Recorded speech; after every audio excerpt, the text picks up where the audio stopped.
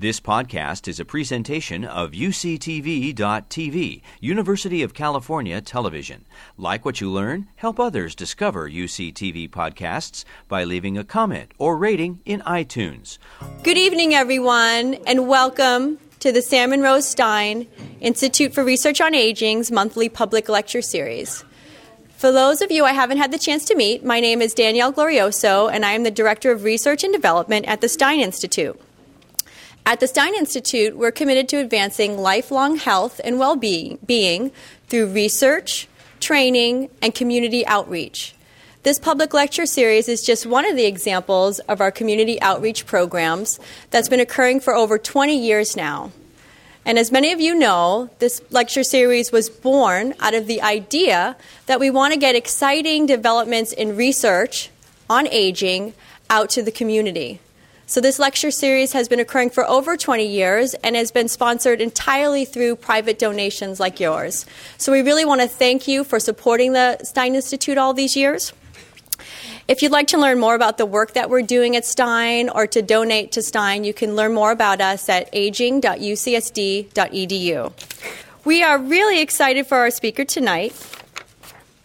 We have Dr. Laredo, who is Professor of Clinical Medicine and Medical Director of the UC San Diego Sleep Medicine Center and the VA Pulmonary Sleep Disorders Lab.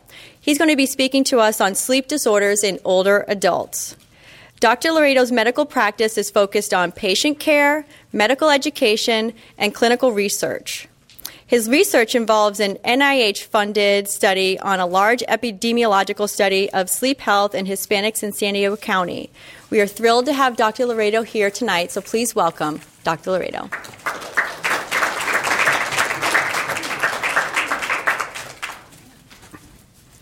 Thank you very much. I would like to thank the Stein Institute for their kind invitation.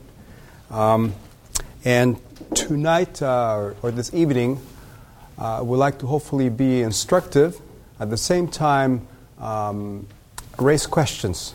I understand we're going to have a question and answer session towards the end of this talk.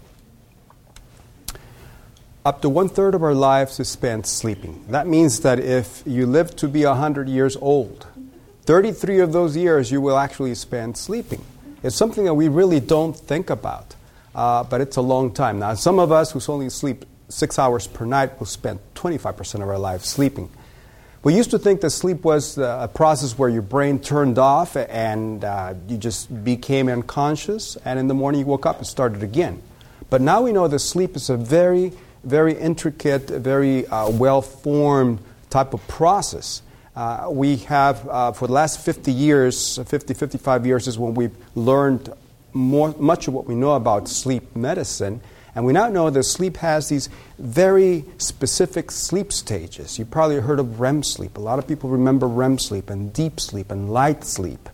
And these stages have physiological significance.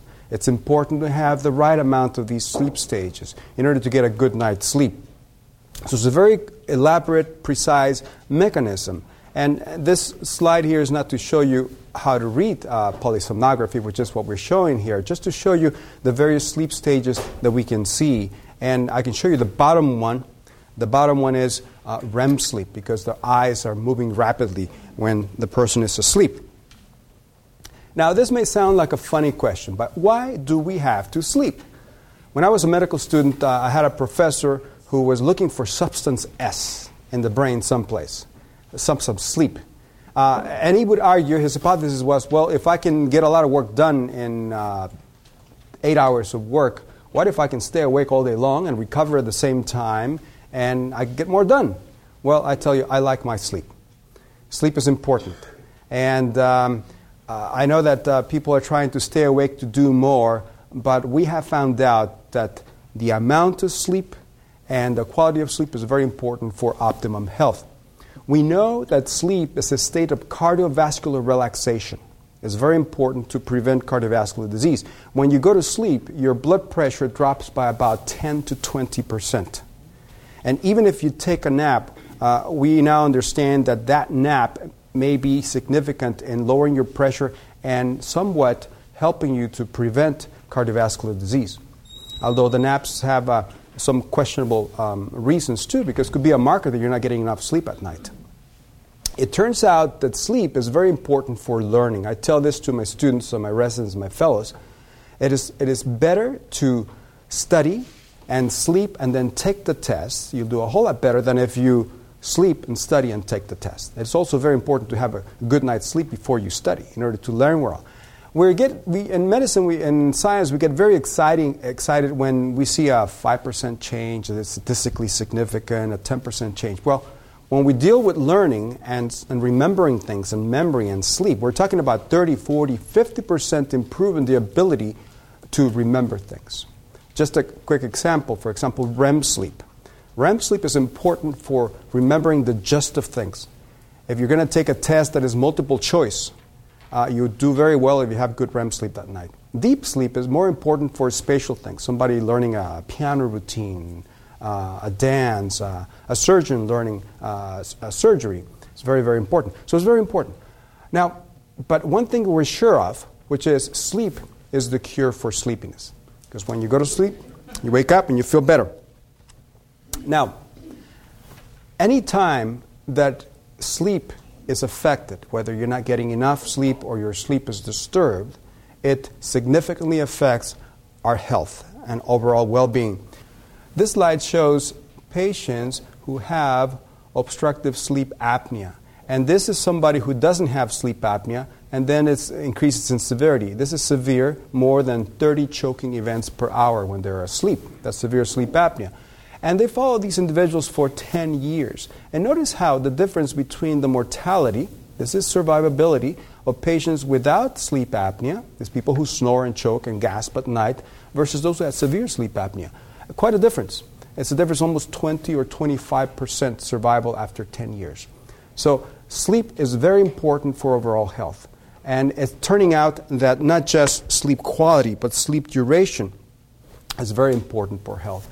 There have been a number of very large studies looking at what short sleep duration, habitual sleep duration, short sleep duration does to health. And the first study here shows that in those patients who slept on average less than 6 hours per night, there was a higher risk of hypertension, sleeping less than 5 hours per night, and this is about 72,000 nurses. I believe it's a little more than 72,000 nurses. They follow them for 10 years. And these nurses who didn't sleep very long on a habitual basis, they had a higher risk of developing a cardiovascular event, either a heart attack or a stroke in those 10 years. And sleep is kind of a funny thing because it follows the Goldilocks model, where too much sleep is not that good, too little sleep is not that good. You need just the right amount, which turns out to be around 7 to 8 hours of sleep. And when you sleep the right amount, you have less complaints, you survive more, and hopefully you'll live longer. And some of us would like to live forever, for that matter. Now, what makes us sleep? Right now, I'm just giving you a little bit of the basics of sleep medicine. Then we'll get into the sleep disorders. And I know some of you may have some questions. Some of you have already approached me. But there are a number of forces that drive us to sleep. The two major ones are the circadian forces and the homeostatic forces. Circadian and homeostatic. Most people have heard about circadian. Circadian means near a day, about a day. It turns out that our brains have, in the middle of it, and I'll show that a little later on, a nucleus, a center, that is our master clock. It regulates when we get sleepy and when we are more awake. Now, the homeostatic forces, think of it as the need for sleep as it accumulates when we go from morning to evening. And in the morning, you don't feel that sleepy, yet in the evening, we feel like we want to doze off, we want to fall asleep. It's the tiredness that overcomes us. And it turns out that it looks like the brain actually is being damaged as we go through the day. And certain chemicals accumulate in the brain.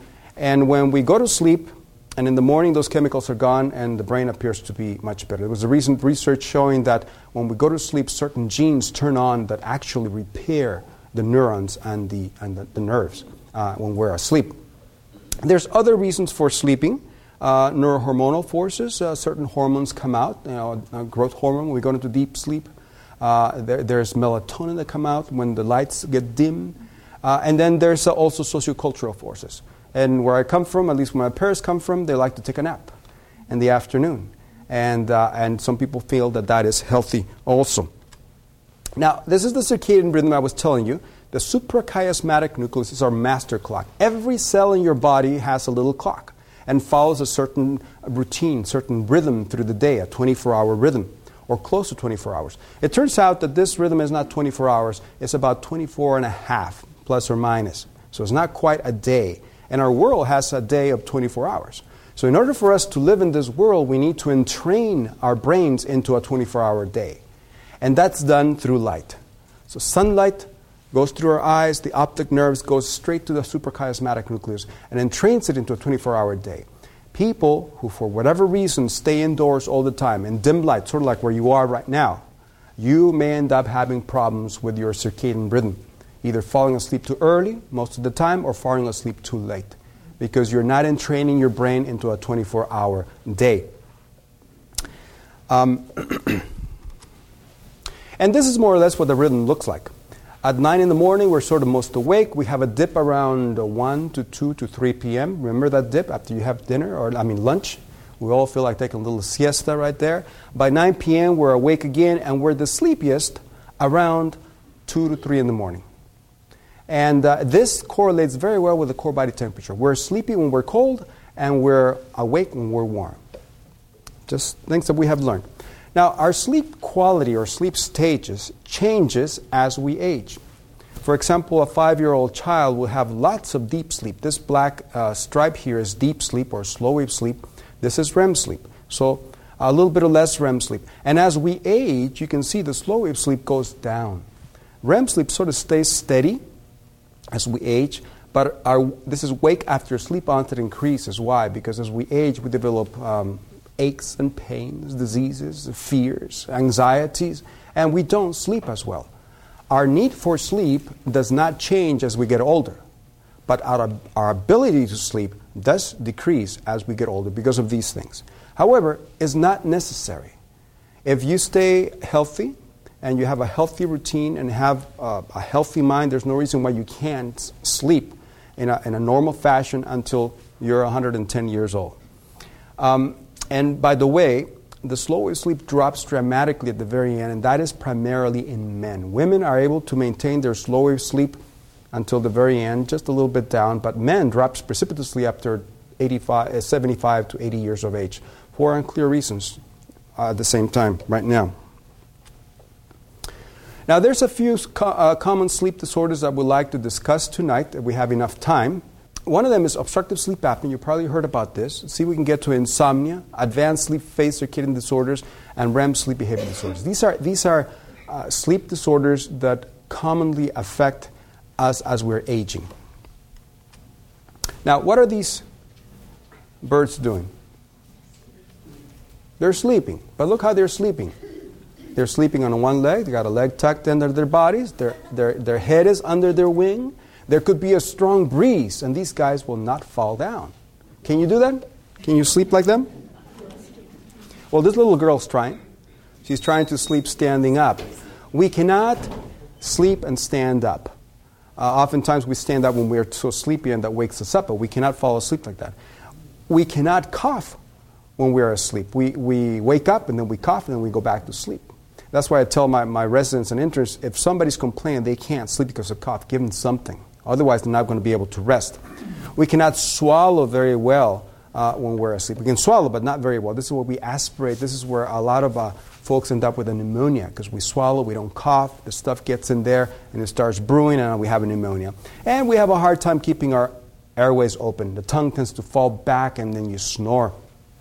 And you end up then what is called obstructive sleep apnea. So what is obstructive sleep apnea? Obstructive sleep apnea basically is pauses in breathing when you're asleep.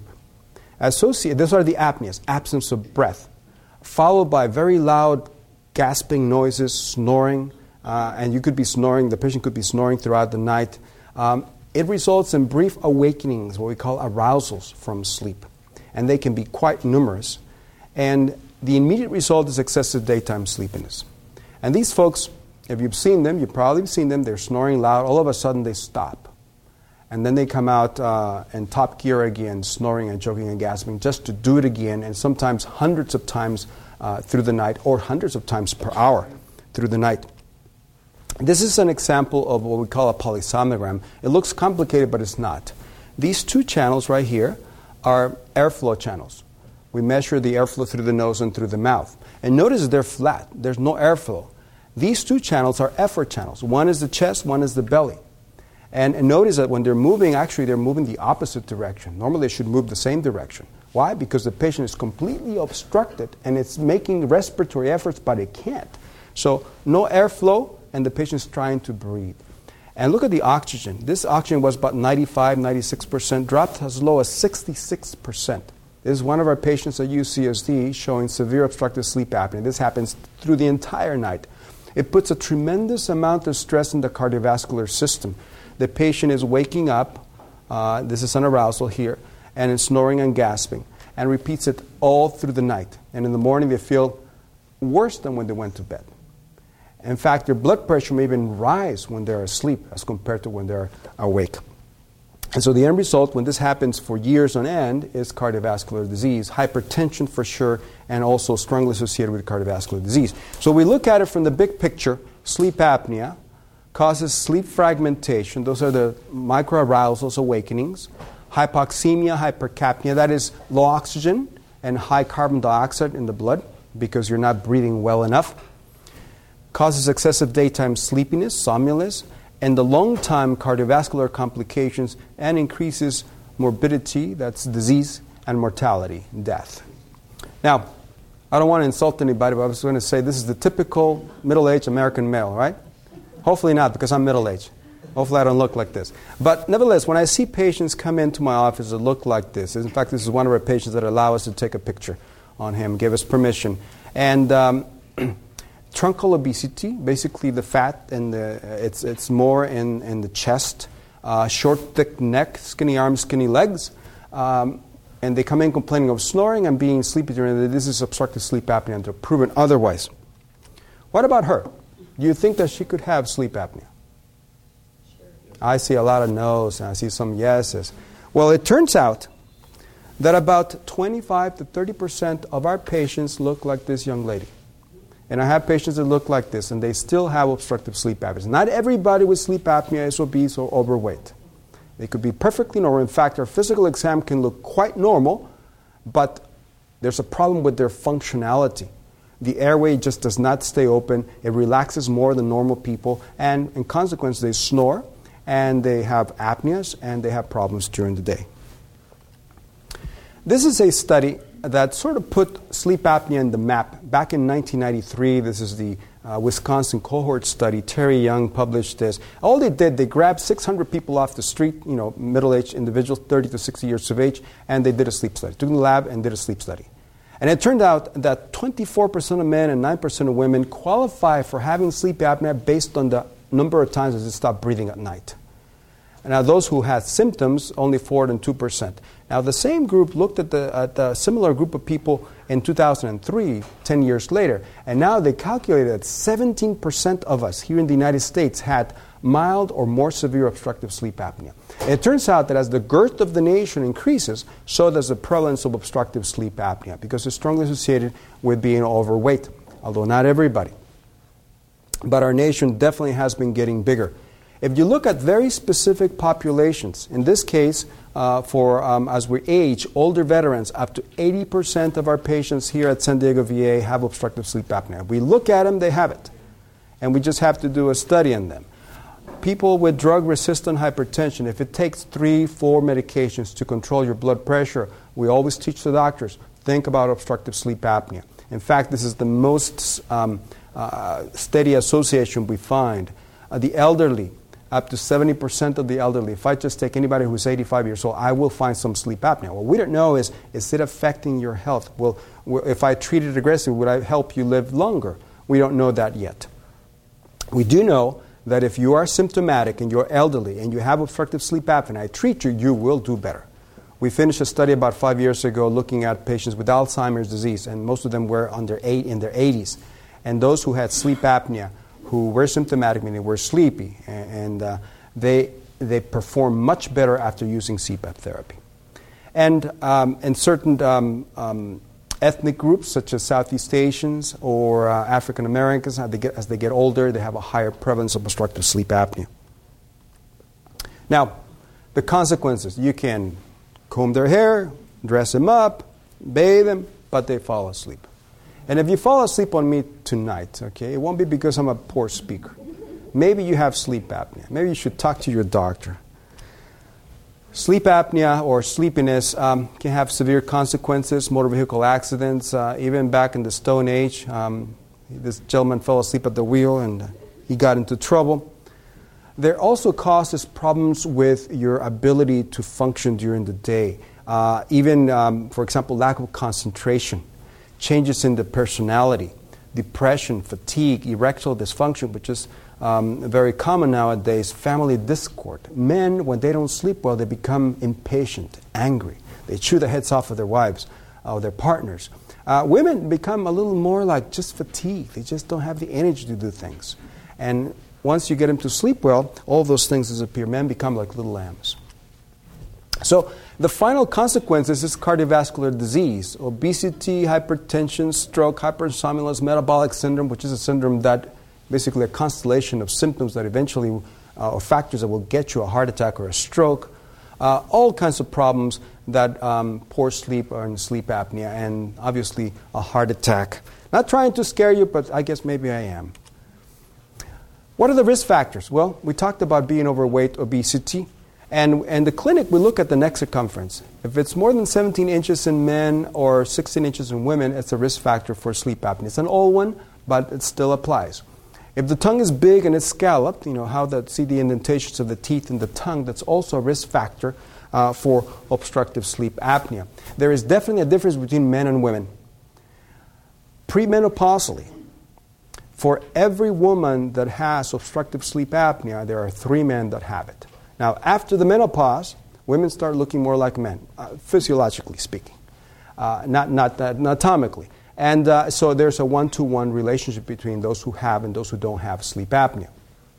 But definitely a difference between men and women. Regardless, after you take care of the weight and the height and all this stuff, men have more sleep apnea. It turns out that estrogen is protective to the snoring and to the sleep apnea. And testosterone, it's actually detrimental. People who use testosterone replacement end up snoring more and have more sleep apnea. As we get older, obstructive sleep apnea also worsens, both for men and for women, almost in a linear fashion as we get older.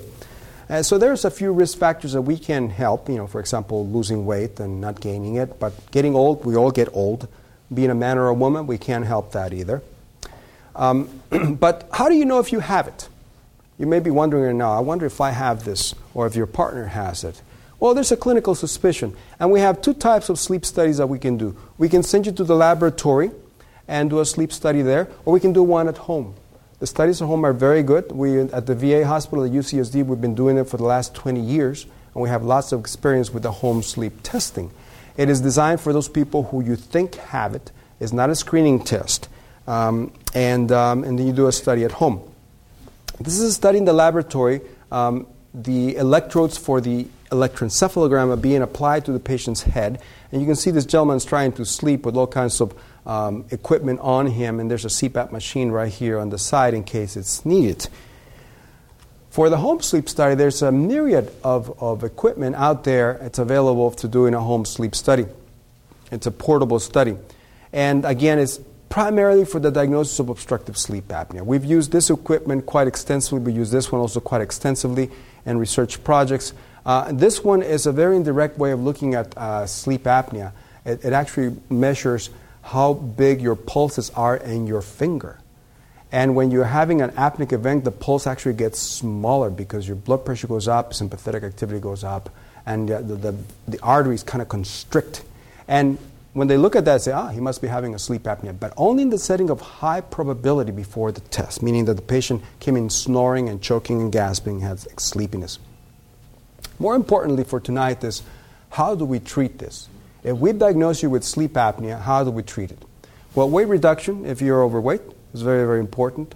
Alcohol is a risk factor. It's a relative risk factor. I know people enjoy alcohol, but if you drink it too close to bed, it could be detrimental For example, somebody who does not snore and drinks that night and goes to bed will snore that night. Somebody who snores but doesn't have sleep apnea and drinks will have sleep apnea that night. And if you have a sleep apnea, it will be worse with alcohol. Smoking, especially smoking more than 2 packs a day, it's also a risk factor for sleep apnea. And we always recommend good sleep habits. A regular sleep schedule, getting your 8 hours of sleep per night as much as possible, and getting your exercise every day. You've probably heard of CPAP. It stands for Continuous Positive Airway Pressure. This is the best therapy we have. It's cumbersome. People have to put it on. You have to wash it once in a while. However, I tell my patients it's 100% effective as long as you're able and willing to use it. It's rare. The contraindications for using the therapy are quite rare. And all it does is not a ventilator. All it does, it creates a pressure air splint that keeps the throat open, keeps the tongue from falling back and choking you, keeps the airway from collapsing, and that's all it does. And the person will just breathe on top without pressure. Oftentimes people think that it's producing oxygen. It's not. It's just giving you the ability to keep your throat open. And it's extremely effective. There's other treatments. This one is called an oral appliance. I call it a jaw advancement device. It fits in the teeth. It's custom made. You can have some over the counter. They're not very good. And it pulls the jaw forward. It implies that you have good teeth. You can do one even for people who don't have teeth, but they're not as effective. And what it does, it pulls the jaw forward, and the tongue attaches to the inside of the jaw. So when I pull my jaw forward, my tongue goes with it, and lo and behold, I open my throat. It's good for people who are young, who are thin, who have mild to moderate sleep apnea. For folks who have more severe apnea, it doesn't work as well. And you probably have heard about surgery for this. Some people say, well, just cut it out, okay, and take it out and be done with it. Well, we were very excited about this 15, 20 years ago, and we used to do the surgery called the uvulopalato-pharyngoplasty, or UPPP, or UPPP. It turns out that it doesn't work very well. And you end up looking like an alien like this. This is a throat. There's no uvula anymore, no punching back like here.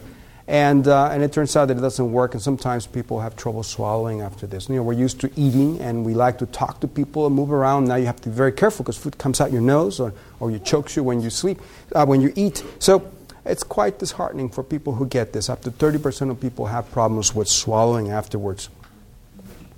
It turns out that there's a few things that you can do to actually get rid of the sleep apnea. Losing weight is important. If you lose 10%, if you're obese and you lose 10% of your weight, you have sleep apnea, you can expect a drop in the severity by 50%. If you get physically fit, that also is important, drops about 25%. But it turns out that playing the didgeridoo, this Australian instrument, in a regular basis, 20 minutes a day of didgeridoo playing, these studies, 2 good studies done in England, show that the sleep apnea severity can drop by 50%. Now this gentleman is a male, middle-aged, maybe he needs it. Nicole Kidman probably does not need it. This gentleman definitely needs the didgeridoo, and he's going at it. Physical fitness is important, and this study showed that they compared 2 groups, one doing exercises, mostly aerobic, 30 minutes a day, and 2 days a week they would do weight training, as compared to people who were doing yoga and stretching, things of that sort. And it turns out that even though none of the groups lost weight, those who were in the exercise group, their apnea severity dropped by about 25%. So getting physically fit, leaner, meaner, tougher, faster, stronger, is also good for your decreasing the severity of sleep apnea. Now, insomnia. How many of you have suffered from insomnia? Okay, I see lots of hands, lots of hands. In fact, insomnia as we get older seems to be a plague. And it's not so much that the aging process causes insomnia. It's just that we get so many aches and pains, I always tell people that the sign that you are 40 years old is when you sit down, you go, you get up, you go, that means you're at least 40. At least 40. And so this is why people have difficulty initiating sleep, difficulty maintaining sleep, Or sometimes we just wake up way too early. We can't go back to sleep. And then we get up and start, putting around the workshop. Or some people just sleep, but they just don't feel like it's restful. Now, in those cases, they could have like sleep apnea, or they could be kicking their legs at night as wakes them up. But sometimes it can be insomnia. So we can define insomnia as trouble falling asleep, trouble staying asleep, and waking up way too early. Now, most of us are going to complain at one time or another of insomnia, 95% of us. And if I just poll you, I got about 30% here when I just polled you who had insomnia, and that's what it says here. At any time, about 30% of people would say, yeah, in the last 2 weeks I had problems with insomnia. And not necessarily you took medications, but you just could not sleep. But people who have insomnia that is chronic, that actually affects your ability to do what you want to do during the day, about 10 to 15%. And these folks are the ones who have seen a myriad of doctors, have taken every single medication, and oftentimes it doesn't work. And today I'm going to show my bias. I don't use medications for insomnia very often, and I will tell you why. And because there's better medications. And when you take medications, you're dependent on that medication. If it works, you're dependent. You stop it, you tend to get rebound insomnia. And then you're very afraid to stop it. And so I get people who say, just don't stop it because I won't be able to sleep. And I tell you, nobody dies from insomnia. Just remember that. Nobody dies from this stuff. It may make you miserable, but you don't die. So I try to convince them of that, and then we can start making changes slowly to develop better sleep habits, change their behavior, change their thinking. Well, a little more about that. So when we deal with insomnia, we deal with the 3 P's of Spillman's model. The first P is predisposition. Some people just are prone to getting insomnia. It's genetically. It wasn't their father, their mother.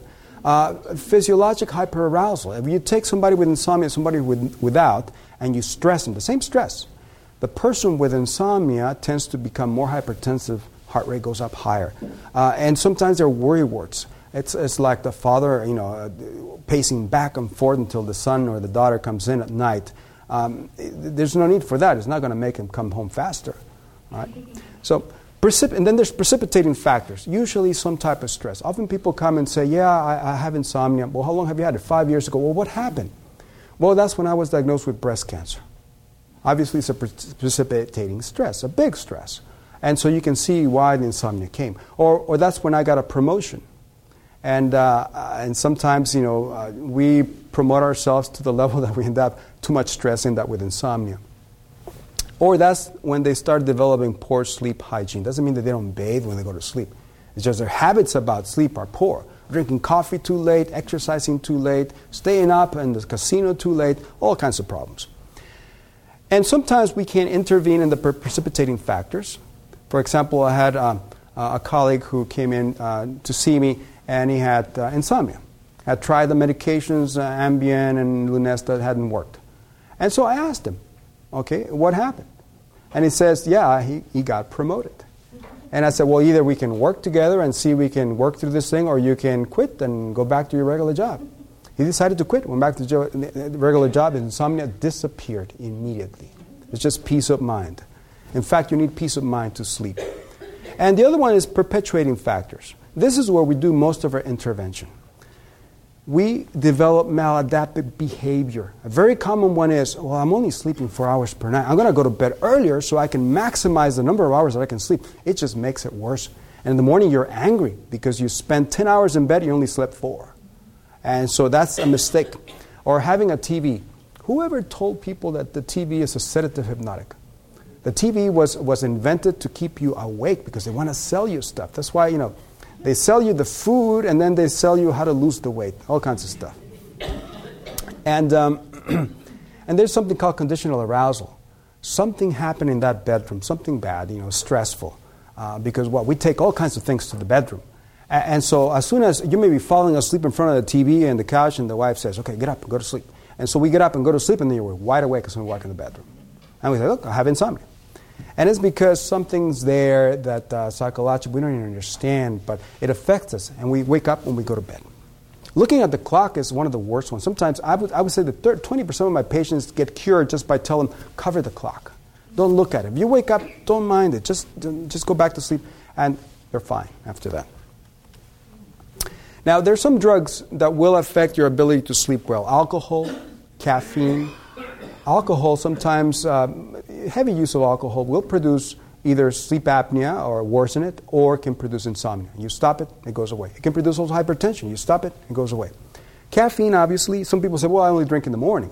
But for those people who have insomnia that is severe, that requires medication, behooves them to get rid of any type of stimulant. Because in the sensitive individual, the effect in sleep may last up to 24 hours. Now, the effect to keep you awake and alert and feeling good may not last very long. But the ability to have a good night's sleep may be lasting up to 24 hours. Diet pills goes without saying. Nicotine, I have people who wake up in the middle of the night to smoke because they sort of withdraw and they need to smoke. And then they go back to sleep. So they smoke 2 or 3 cigarettes through the middle of the night. Why? Because nicotine wakes you up also. Now, how do you treat it? Well, there's 2 treatments. Most of you are familiar with the pharmacological therapy because most people think insomnia. What's the treatment? Well, you go take a pill. But I'm here to advocate that the pill is not the answer. The pill may be necessary in certain situations, especially when you have an acute stress that you can't get rid of. But as a long-term therapy, I think it should be rethought. Sometimes we just give up and say, okay, here, have your medication and go home. But it's important to think about what are the causes, what are the perpetuating factors, and then try to make some changes.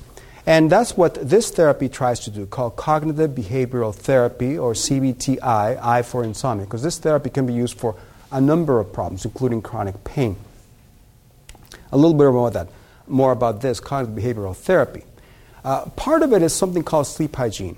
Every treatment should include sleep hygiene. It's just basically the basic habits of sleep. Have a regular sleep schedule, go to bed at the same time, prepare for sleep, unwind before you go to sleep. Don't drink wine. Unwind before you go to sleep. And get up in the morning at the same time. Get bright light in the morning. Go outdoors. Exercise if possible. Stay active through the day. Keep a healthy attitude. And that's what sleep hygiene is, basically. Relaxation training, that's for people who are under stress. There's people who will deal with, relaxing your toes, your knees, your legs, your belly, your chest, and hopefully by the time they get to the head, you're asleep. Almost like self-hypnosis. Stimulus control is something very interesting because it teaches you that the bed is only for sleep. Well, actually, for 2 things, but sleep is a primary one. You shouldn't do anything else in that bedroom except sleep and the other thing.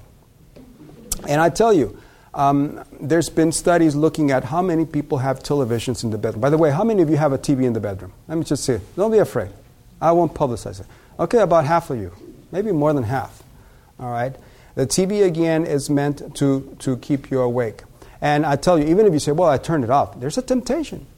When you're there, just to see what's there, especially men, we keep it with a clicker, right? Click and click and click. We don't watch anything. We're just clicking around.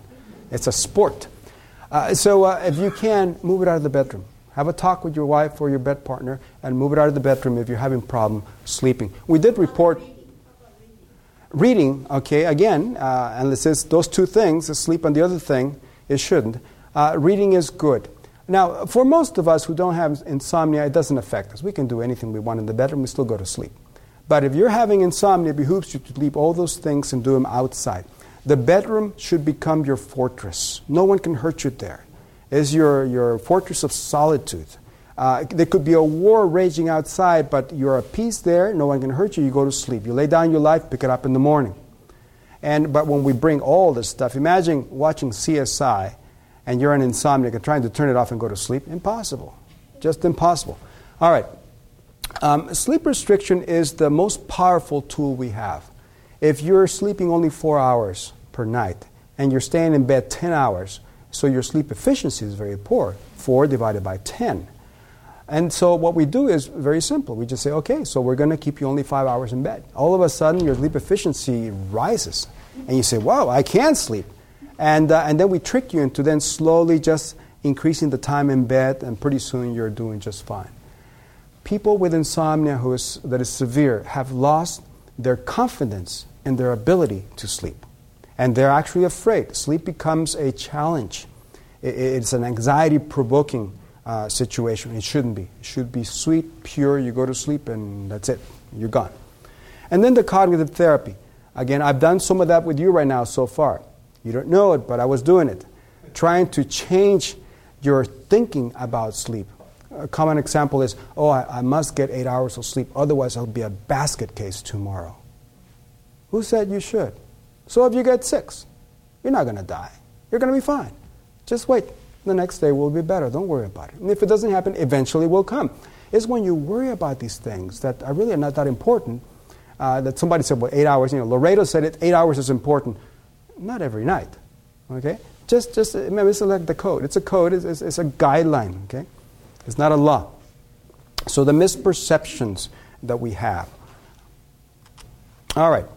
So sleep hygiene, again, you can find that in the internet. I'm not going to spend much time about this. We already mentioned some of the aspects of sleep hygiene. One aspect of sleep hygiene that I do want to mention is the hour of sleep preparation. I'm a great believer in this. It's part of sleep hygiene. For somebody who has difficulty falling asleep, I don't recommend finishing whatever you're doing, turning off the light, and getting in bed. You're going to have problems. We always tell them your day ends 1 hour before your bedtime. So if you're going to go to bed at 11, your day ends at 10. No more TV, no more work, no more email, no more Xbox, whatever you're doing. And remember, everything's done outside the bedroom. The first half hour, you'll spend it to do the mechanical aspects of getting ready. You brush your teeth, you put on your pajamas. If you bathe. Women brush their hair. I don't know why, because it gets messed up when you go to bed. But anyway, do whatever you have to do. And then you'll have about 30 minutes left to sit down with a good book, okay? No pictures, just text, something you enjoy you can still put down. None of these very scary novels or things, just nice, something nice. And relax, enjoy. Your day is over, nothing else is bothering you. And then after that, go to sleep. And it becomes a habit. Pretty soon, you'll be able to fall asleep, because when you walk in there, it's slumber time. Soft music is okay. That will work too. All right. So what about pharmacological therapy? Like I said, I use it, but not as a primary therapy. In fact, I tell my doctors, avoid the urge to start a sedative hypnotic, a sleeping medication, as the first line of therapy. Investigate what's causing the insomnia and then do something about it. But we use medications for short-acting medications for patients who have problems falling asleep. Longer-acting medications for people who have trouble maintaining their sleep. They fall asleep okay, but they wake up several times through the night. And you've heard about the side effects. For example, what this lady is doing here, this man is claiming he's taking Ambien and he's sleepwalking.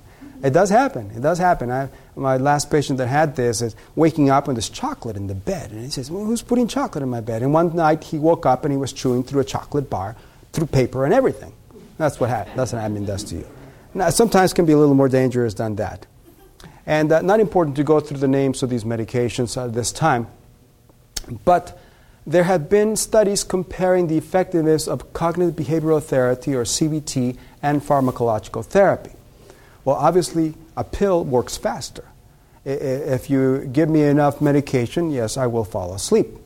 The question is it normal sleep? And it's not. Pills do change our quality of our sleep a little bit.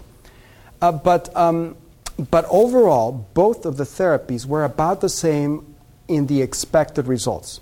If it took you an hour to fall asleep, both therapies will probably lower your ability to fall asleep to 30 minutes, 50% improvement on everything. And but CBT was superior in reducing sleep latency, improving sleep quality. Up to 80% of insomniacs will eventually benefit. And 6 months later, there were more good sleepers, 30% or so, normal sleepers, as compared to pharmacological therapy, which was none. Because you depend on the medication to sleep well. Once you stop it, you're back with the same problem. You have not fixed anything. Let's talk about age-related changes in the circadian rhythm. As we get older, you see people falling asleep in their wheelchairs, and this doesn't show very well. Sometimes, as we get older, we get sick, and we stay either inside the house or in a nursing home. And I tell you, we have published in this university that in nursing homes, the average lighting is basically being in dim light, basically in the darkness. And that promotes problems with the circadian rhythmicity. Most of the time, falling asleep too early, and sometimes in the young individual falling asleep too late. And we need this bright sunlight exposure. It's called a Zeitgeber, a time giver, that will entrain our brain into a 24-hour cycle. Remember, I told you that our brain has a clock that is more than 24 hours long. And our work schedule also helps us. Clocks, looking at the clock also helps us. And when we get elderly, sometimes we just don't look at those things. Our brain also atrophies, becomes smaller, hopefully not as small as Homer Simpson's, but it does atrophy, and that weakens that central clock that we have, the suprachiasmatic nucleus. So it's not as effective in showing those ups and downs in our ability to stay awake or be sleepy through the day. The amount of melatonin that we produce also may go down, and melatonin, people think of it as a sleeping pill. It really is not a very good sleeping pill. It helps us regulate our sleep. We use it in the clinic to advance or delay your sleep phase. If you're going to bed too early or too late, we use it, manipulate it so that we can get you to sleeping in a socially acceptable time. And also the weaker Zeitgebers who not low in light exposure. The end result, we advance the sleep phase, and there's something called sundowning. Elderly people who may be a little bit demented, when the sun goes down, they go berserk, they go bananas, they're more awake, they're doing all kinds of stuff. And in the daytime, they're all asleep all day long. And this is the last disorder that I will discuss today. It's called REM sleep behavior disorder. It is a disorder that affects primarily elderly men. I'm talking about 75 years and older. It can be described in younger people. I saw a younger person today, 57 years old, with this problem. It has been described in children and women, but the great majority, 99%, are men who are elderly. And these elderly men have these dreams that are violent or action-packed. They're usually fighting or running away from something. And they fight back. They're all very valiant, and they fight back, and they can move in their sleep. And these dreams happen in REM sleep. Now, we dream in REM sleep and in deep sleep, but 85% of our dreaming is done in REM sleep. REM sleep has a characteristic that when we're in that sleep stage, we are literally paralyzed. We cannot move. Our heart moves, our respiratory muscles move, not as well as usual, but we are literally paralyzed, except for a few little twitches here and there. This is why when you're having the nightmare of the lion chasing you, you don't get up and run and then smash against the wall. But these men can. They cannot run, but they can kick and they can punch. And oftentimes they hit the bed partners, like purposely, with a punching. And the last patient I have here at the VA that showed up with the wife, and the wife says, "You got to do something." I woke up this morning, he had me in a headlock. So it can be quite dangerous. There have been celebrated murders where, they got away with murder because they said he had REM sleep behavior disorder. But if you get up and go to the kitchen, grab a knife and stab your wife, that is not REM sleep behavior disorder. That is premeditated murder. But anyway, but they can injure themselves. And one of the problems here is that 85% of them will develop some type of neurodegenerative disorder like Parkinson's disease or some other type of disorders such as this multiple system atrophy. And sometimes they already have it. They just don't know it. It's very, very mild. So, we look at it, we can see the Parkinson's there. And so that's the only problem with this. It's a very curious type of problem. People in the old days didn't know about it. They used to tie themselves to the bed because they used to roll and fall out of bed and hurt themselves. The diagnosis, clinical suspicion. We do a polysomnogram. We do a questionnaire. We must rule out obstructive sleep apnea. Sleep apnea always comes up because sleep apnea is the great masquerader. It can present as insomnia. It can present as kicking your legs at night. It can present as depression. And as REM sleep behavior disorder. And we treat that and the symptoms go away. But that's not true REM sleep behavior disorder. It's like REM sleep behavior disorder. And one of the things is that this disease or condition is very sensitive to tiny doses of medications that are called something like clonazepam, benzodiazepines. A tiny dose, a quarter of a milligram, will take care of this problem in most cases. How do we treat it? We make the bedroom safe, remove anything sharp objects from around the bedroom. We counsel them about Parkinson's disease. Sometimes I'd have them sleep on the floor until we get things under control. And I set the medication clonazepam, very tiny doses, 1/4 to 1/8 of a milligram sometimes is effective. Melatonin in high doses, up to 9 milligrams or so, can also be effective, except in high doses melatonin can cause hypertension. So in conclusion, aging does not decrease the need for us to sleep. The problem is as we get older, we lose some of our abilities to sleep, or we accumulate illnesses that will affect our ability to sleep, primarily pain. Pain is something that affects us as we age. Certainly, sleep disorders are more prevalent as we age. For example, sleep apnea, as we discussed, insomnia, REM sleep behavior disorder, or advanced sleep phase disorder. And good habits of sleep are able to maintain your sleep health for a long time, and there's no rule that says you should have poor sleep quality just because you're older. So if you maintain good habits and good health, there's no reason why you can't maintain your sleep health forever. Thank you very much.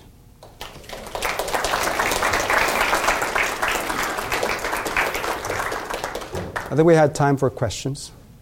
Right there. There are studies using miracle marijuana to see what it does to sleep. It turns out that it doesn't do very much to sleep, as far as the studies that we've done here at UCSD and others. Now, some people use it to relax. I consider marijuana the lazy man's drug. It does make you lazy.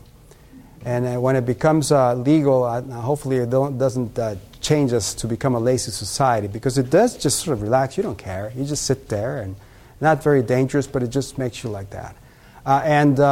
But some people use it for sleep, and it does relax them and help them sleep. But again, it's a substance. It's a medication. It is hiding what the problem is. You have to ask, well, why are you anxious? Why can't you relax? And then once you find the problem, try to resolve it, and then use your brain. We have a powerful computer here with all kinds of hormone and drug-like hormones that can help you have a better sleep. Right here was first. That's a question that I get to answer. The question was, if we use a tablet, one of those electrical tablets, to read, does that affect your sleep? I recommend cranking down the light as much as you can, but without straining your eyesight, because light is something that keeps you awake, and light will decrease the amount of melatonin your body produces at night. There is something called the dim light melatonin onset. When the sun goes down, the lights start going dim, melatonin rises in preparation for sleep and helps us get better sleep. It doesn't necessarily give you sleep, better sleep. And any light will actually shut off immediately that melatonin production. For example, if you get up in the middle of the night and go to the restroom and turn on the lights, you may have a harder time going back to sleep as compared to you just use a night light. And if you're going to use a night light, use a yellow light. It's better than blue light, green light, or white light. Right here in the corner. The question was, dry throat at night, what may be causing it? Medication, something else? Is there a position that can improve the dryness of the throat? Dry throat can be caused by medications. The tricyclic antidepressants, the SSRIs antidepressants, diuretics that your doctor may be giving you, all of those will make your throat and your mouth dry. If you already have problems with your salivary glands, they don't produce as much saliva, again, that will produce dryness. But the most common cause is opening your mouth and breathing through your mouth when you're asleep, snoring. Every snorer opens their mouth because they're choking. So if I choke you, the first thing you do before you hit me is you open your mouth. Okay? So that's what's happening. To prevent that, either if you have sleep apnea, you get a diagnosis. If it's just plain snoring, you're opening your mouth, sleeping on your side or sleeping on your stomach if you can. And that usually takes care of the problem. Then you have the problem of drooling. All right? But, you can't win. There's nothing free in this world. Yes, ma'am. All right. The question is, what about restless leg syndrome? Well, the news about restless leg syndrome is they've changed the name. They don't want to call it restless leg syndrome anymore. They call it the Willis-Ekbom disease. And I said, this is ridiculous. I mean, restless legs is so easy. But it turns out that it's not always just the legs. That's why they changed the name. It can be the arms, it could be even the chest or even the head. Restless leg syndrome has 4 diagnostic questions, and you have to have yes answers to all of them. One is, do you have an urge, a sensation? Okay, usually from the knees down. And it's a sensation that is difficult to describe. People often say, I feel like an energy building up, like my bones want to jump out of my legs. Rarely painful. It can be higher up too. Happens only in the evening. It happens only when you're resting, after you've been resting for a while. And if you get up and walk around, it's gone immediately. And you sit down, 10 minutes later, it comes back again. That's restless leg syndrome. It, by itself, that's how it comes. It gets worse as we get older. We did a study here in San Diego looking at Hispanics and whites. Whites had about a 17% prevalence of restless legs, and Hispanics about a 12% prevalence. But the funny thing is that the Hispanics, as they became more Americanized, they lived here longer, they spoke only English, they became more like the whites, about 17%. And there's something in the water here, I think. And that when Mexicans come from Mexico, I'm a Mexican, we came from Mexico, become more Americanized, now we have the same problems. And go figure. Okay. The question is melatonin for long overnight flights going many, many time zones away. Well, yes, you can use it, but it has to be used appropriately. If you just use it, period, it may not help you. Actually, the best thing, because melatonin is very slow, okay, it doesn't work right away. If you really are, let's say, flying to Europe, and you're going to get there in the morning and you have to give a talk or something in the morning, and you want to sleep in the plane because it's off hours, it's different hours than your normal. So it's okay to take sleeping medication to help you sleep in the plane, so when you get there, you're somewhat refreshed. The best thing to do is to be with the natives when you get there. Do what the natives do. Go to sleep with them when they sleep, and get up at the same time they do. Don't sleep with the natives, okay? It may not be healthy. All right, well, thank you very much. You've been listening to a podcast by University of California Television. For more information about this program or UCTV, visit us online at uctv.tv.